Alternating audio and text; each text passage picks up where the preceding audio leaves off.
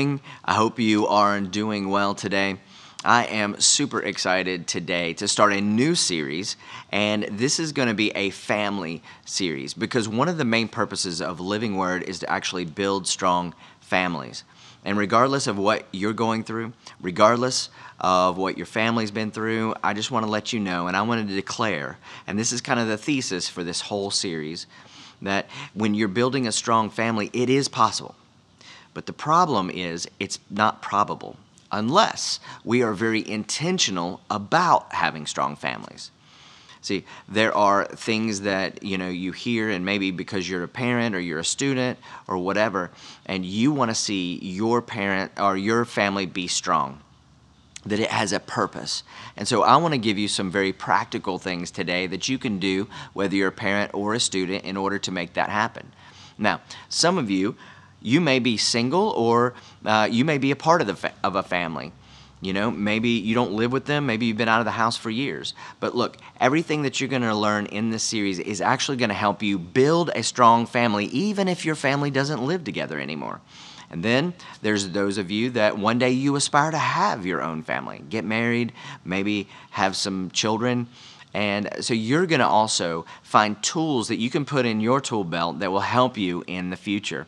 And then there's some of us that are empty nesters. You've already raised your children, they've grown up, moved out of the house, and so you're going to find that a lot of the things that we talk about are still going to apply to your family, even with your adult children. And to those of you that are empty nesters, now here's a big part of this, which is the things that we learn here. You're going to recognize some of these things. Oh yeah, we did that well, or maybe we didn't do that as well as we should have. But here's what I want to challenge you with, is that you now have an amazing opportunity to in turn help and possibly mentor younger families.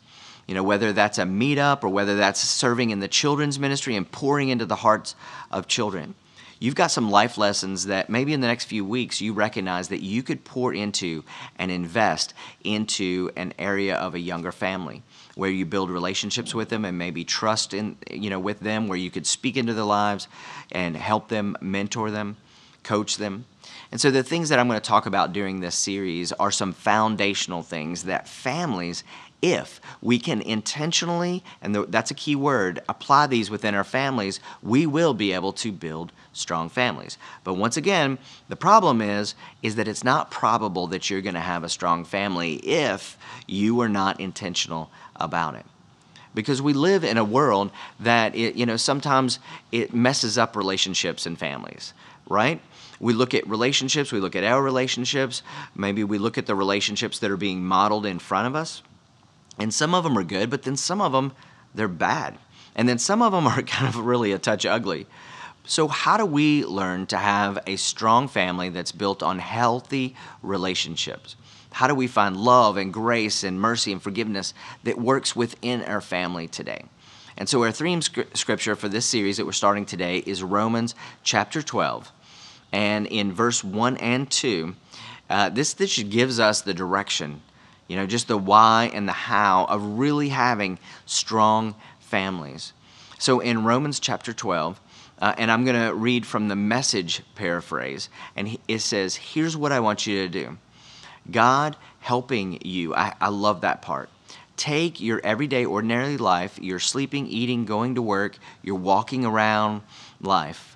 Romans is telling us that God can intervene in our everyday life, our home life, our social life, our everyday walking around life, that we can take that life, and it says, and place it before God as an offering. What a great thing that we can take our lives, our families, and place it before God as an offering. And embracing what God does for you is the best thing that you can do for Him. And then it says, don't become so well adjusted, and watch this is important. Don't be so well adjusted to your culture that you fit into it without even thinking. Wow. Sometimes we can just be on autopilot, right? And we can see relationships and marriage and friendships or different things that are happening around us, and we just automatically fall into autopilot without even thinking, is that the right way? Is that God is what happening God's way? Don't be so well adjusted to your culture that you fit into it without even thinking. But instead, fix your attention on God and you'll be changed from the inside out. My friends, we live in a world that's a little bit crazy right now as it relates to relationships within families. So Romans comes alongside of us and just helps us to reset our relationships and our families. So the question is, how? How do we hit that refresh button? I mean, as it relates to marriage and parenting, finances, or maybe even being a child in a family. Because a lot of times you're dealing with physical people within your family, and they're difficult sometimes. And God's Word wants to teach us. And I think throughout this whole series, God is going to teach us how to maybe restart, how we can build strong families, how to do family God's way. And so what I'm going to talk with you about today is the foundation of all of that. And that is God's love. And there is no better place to start learning than at the origin of love. And that is God Himself. He wants love to be at the core of your family. Watch this. John 3:16 says, "For God so loved the world that He gave." That's right. He gave His one and only Son, that whoever believes in Him would not perish, and so won't perish, but will have eternal life. And so God is love. See, the whole origin of love is God. It's not something that we came up with. It's not something that we thought of. It's not something that we developed. If God came up with it, then we need to look to Him for definition of it. We need to look to Him to understand how to love within our families. How do we embrace God's love? How do we get a hold of it in the world that we live in today that is so often confused about love? And it interchanges the word love and lust and love and me and what I need and love and convenience, love and compromise. So often we can be in a relationship within a family where we all have different definitions of love. So how does love work within a world that is love broken? I mean, we live in that broken world. And the thing you've got to understand is that God is love. He is the author, the originator of love. So here's the whole idea, is that choosing to believe and accepting Jesus and inviting Him into our heart and then living for Him, that actually gives us access to the love of God. We now get access to it. The Bible says it was shed abroad in our heart when we got it. We get it through Jesus. And as we give our life fully to Him, we get access to it. And in 1 John 4, John wants to let people know. So how do you get this love on the inside of you? Because sometimes, to be honest, it's hard to love. We get frustrated, we get angry, there's pain involved. And sometimes we haven't learned this behavior of love in our homes. So how are we supposed to give something that sometimes we don't know anything about? And so 1 John chapter 4, verse 9 says, "This is how God showed His love among us.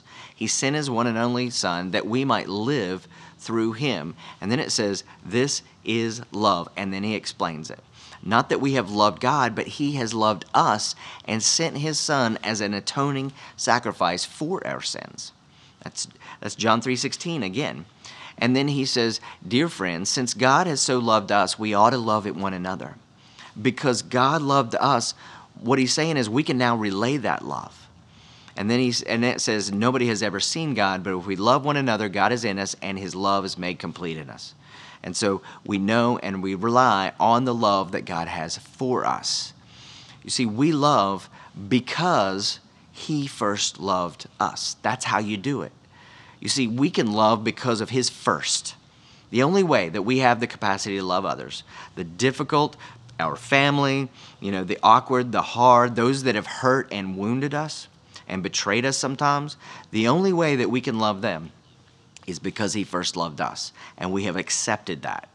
You see, we can't give what we haven't already received. What's down in the heart of our life will actually overflow and come out. When it's in us, we can utilize it and we can invite it out, and it's our soul, our life, that it fills up with God's love. And all we have to do at that point is overflow, just spill out to our family members, to other people. It can actually become natural to do that when we're really leaning into Him and filled with His love. but that's not natural. And it boils down to this is it. The secret to love, the secret of love is being loved by God.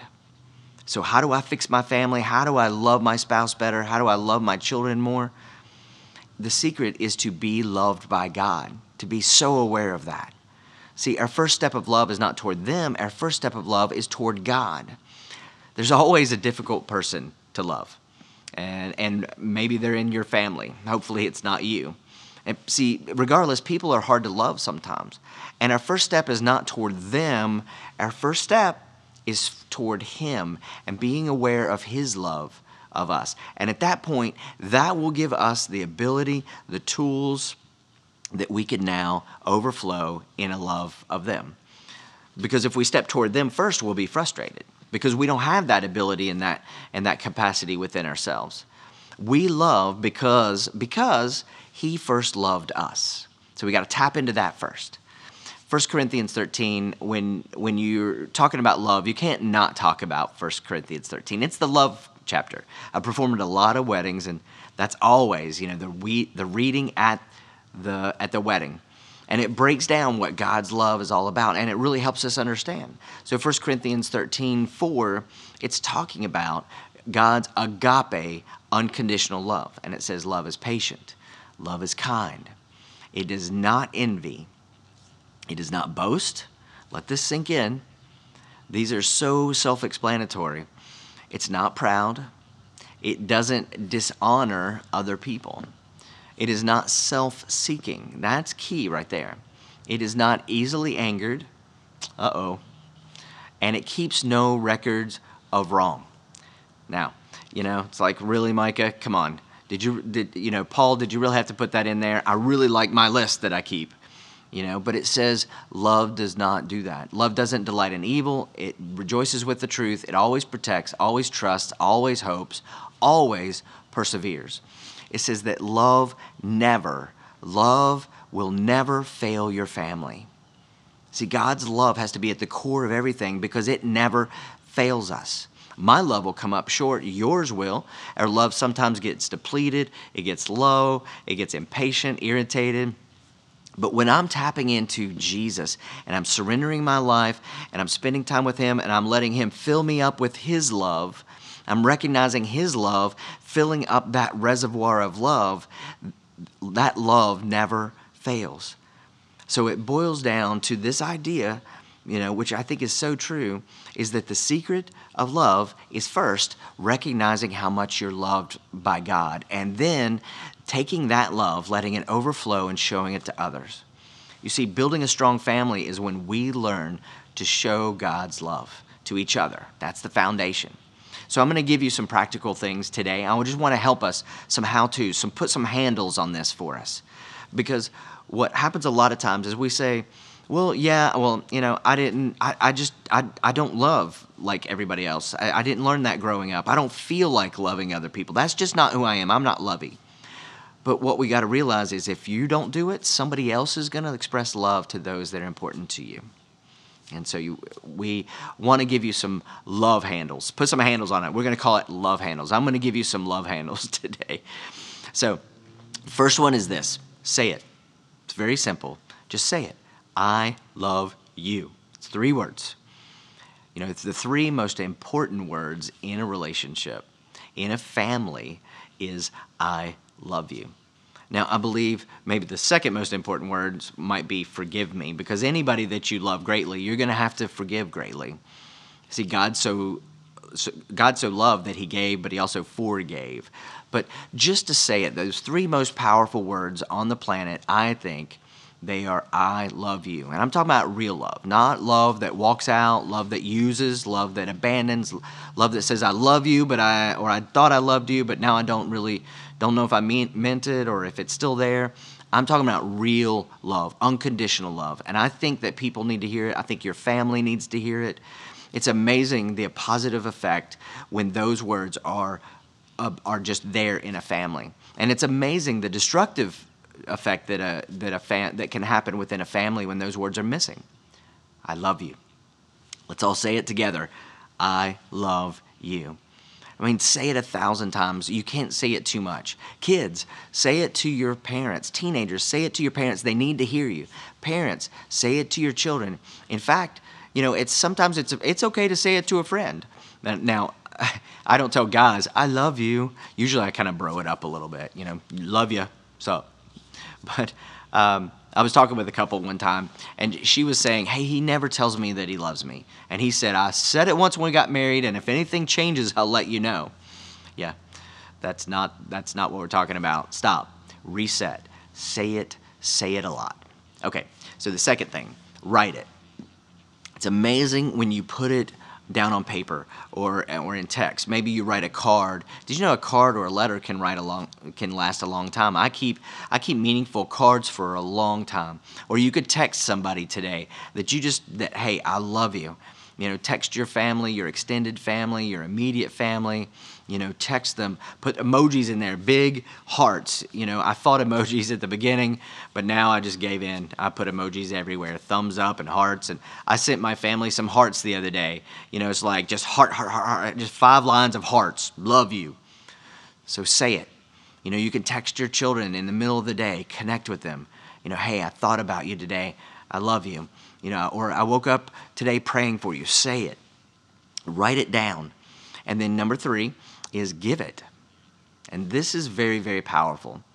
Look, did you know that some of the most meaningful gifts that I have in my life, they weren't expensive. They weren't big. They were small gifts. They were little things. But you know what a gift says when you give a gift to somebody? You know what it says to them? It says, hey, as I was going through my day, my busy schedule, my work, my profession, the tasks that I have, I stopped everything and I stopped at the store and I got you chocolate because I just wanted to stop my whole world and give you a gift that shows you that I love you. Maybe I stopped on the way home and just got supper for you. I knew that, this is what you would like, or I pulled over to the store, I bought you something, but you made me pause my life because I love you. The love that I have for you stopped me in my tracks and wanted you to know that I brought you lunch at school, or I stopped by and picked up something that you like. Just something that says I love you. It's amazing how the small gift of giving will go a long way in actually bringing healing or strength to a family, to a relationship. It just says that you're more important than my time and schedule. I love you so much that you interrupted my world. Because, see, God has brought them into your life, and they are your family, your brother, your sister, your mom, dad, your child, your spouse. So, say it, give it, or say it, write it, give it, and then forgive it. We are never more like Jesus than when we forgive. People are difficult sometimes. You might say, well, Mike, I'm not a person that forgives easy or very easy. And it's not easy for a lot of us. When people hurt me, just to be honest with you, it's hard. But maybe my first step is not toward that person. Maybe my first step is toward him, and he can empower me to forgive. And then the last one is this: live it. God, help us to live a life of love to the people in our family.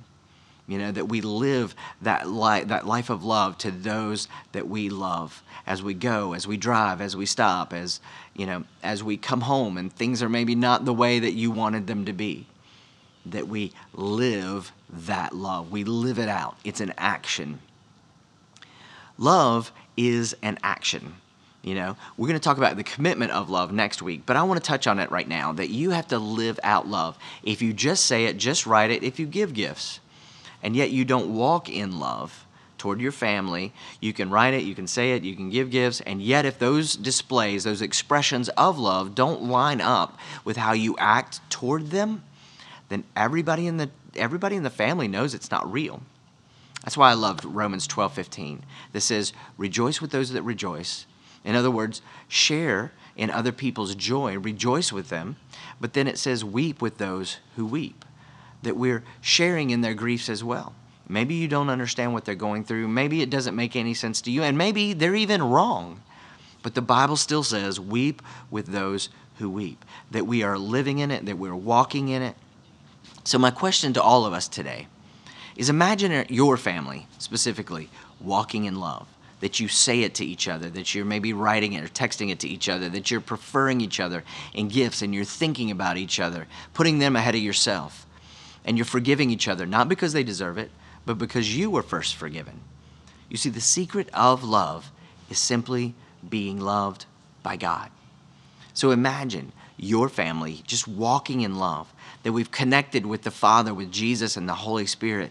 And the Bible actually says that He has shed His love, or He's put His love abroad in our hearts.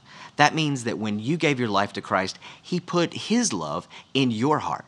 It's not a question of if it's in there. The question is, can our families access that love and walk in it? So maybe you're sitting here today, you're watching, and your family's not loving. Maybe it's going to take you to break the cycle.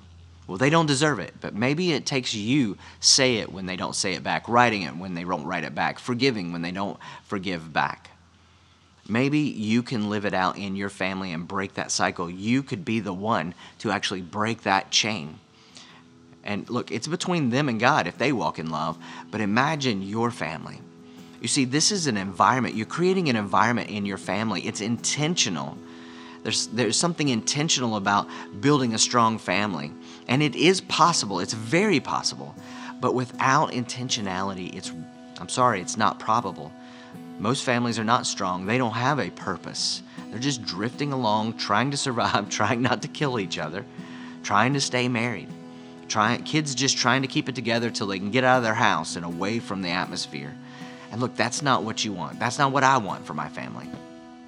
It's not about our feelings. It's about the obedience of loving others in our family. And so I just wanted to encourage you today. Love God and let Him love you. Let God love you. Learn to receive God's love so that it can in turn overflow and you can love those in your family. I want to go back to 1 Corinthians 13 and skip down to verse 13, and it says, now these three remain. Faith, and we are people of faith. Hope, and we do have hope. We pursue hope. And love. And then it says this, but the greatest of these is love. So I want to challenge you this week. We got Valentine's coming up this coming Sunday. Don't wait till Valentine's Day. I want to encourage you this week. The greatest of these is love. And the secret of love is being loved by God. So plug into Him this week. Let that love overflow. Be intentional about building strong families with a foundation of love. Let's pray together. Father, I love You so very much. And I thank You for intentional families. God, I thank You for intentional families that are becoming strong and ministry-minded, that they're loving each other through any kind of pain or hurt, that they're breaking cycles within their immediate family, that they're breaking cycles within their extended family. God, that we are an example to the world, that we are a light to the world, that we are salt to the world. God, I thank You that You are working in our hearts. We know that if we just leave our families to be, that it's not probable that they're going to be strong. But we commit to be intentional about building strong families. And we are intentional about allowing You to love us and just filling ourselves up with Your love, meditating on Your love, being susceptible to Your love. And out of the overflow of that, Lord, let us be love to our family members. Holy Spirit, I thank You for the Word of God. And I thank You for bringing things to light in our hearts and in our minds. And also we thank You that we are not only hearers of that Word, but Lord, we commit today to be doers of the Word and to build our families strong. In Jesus' name,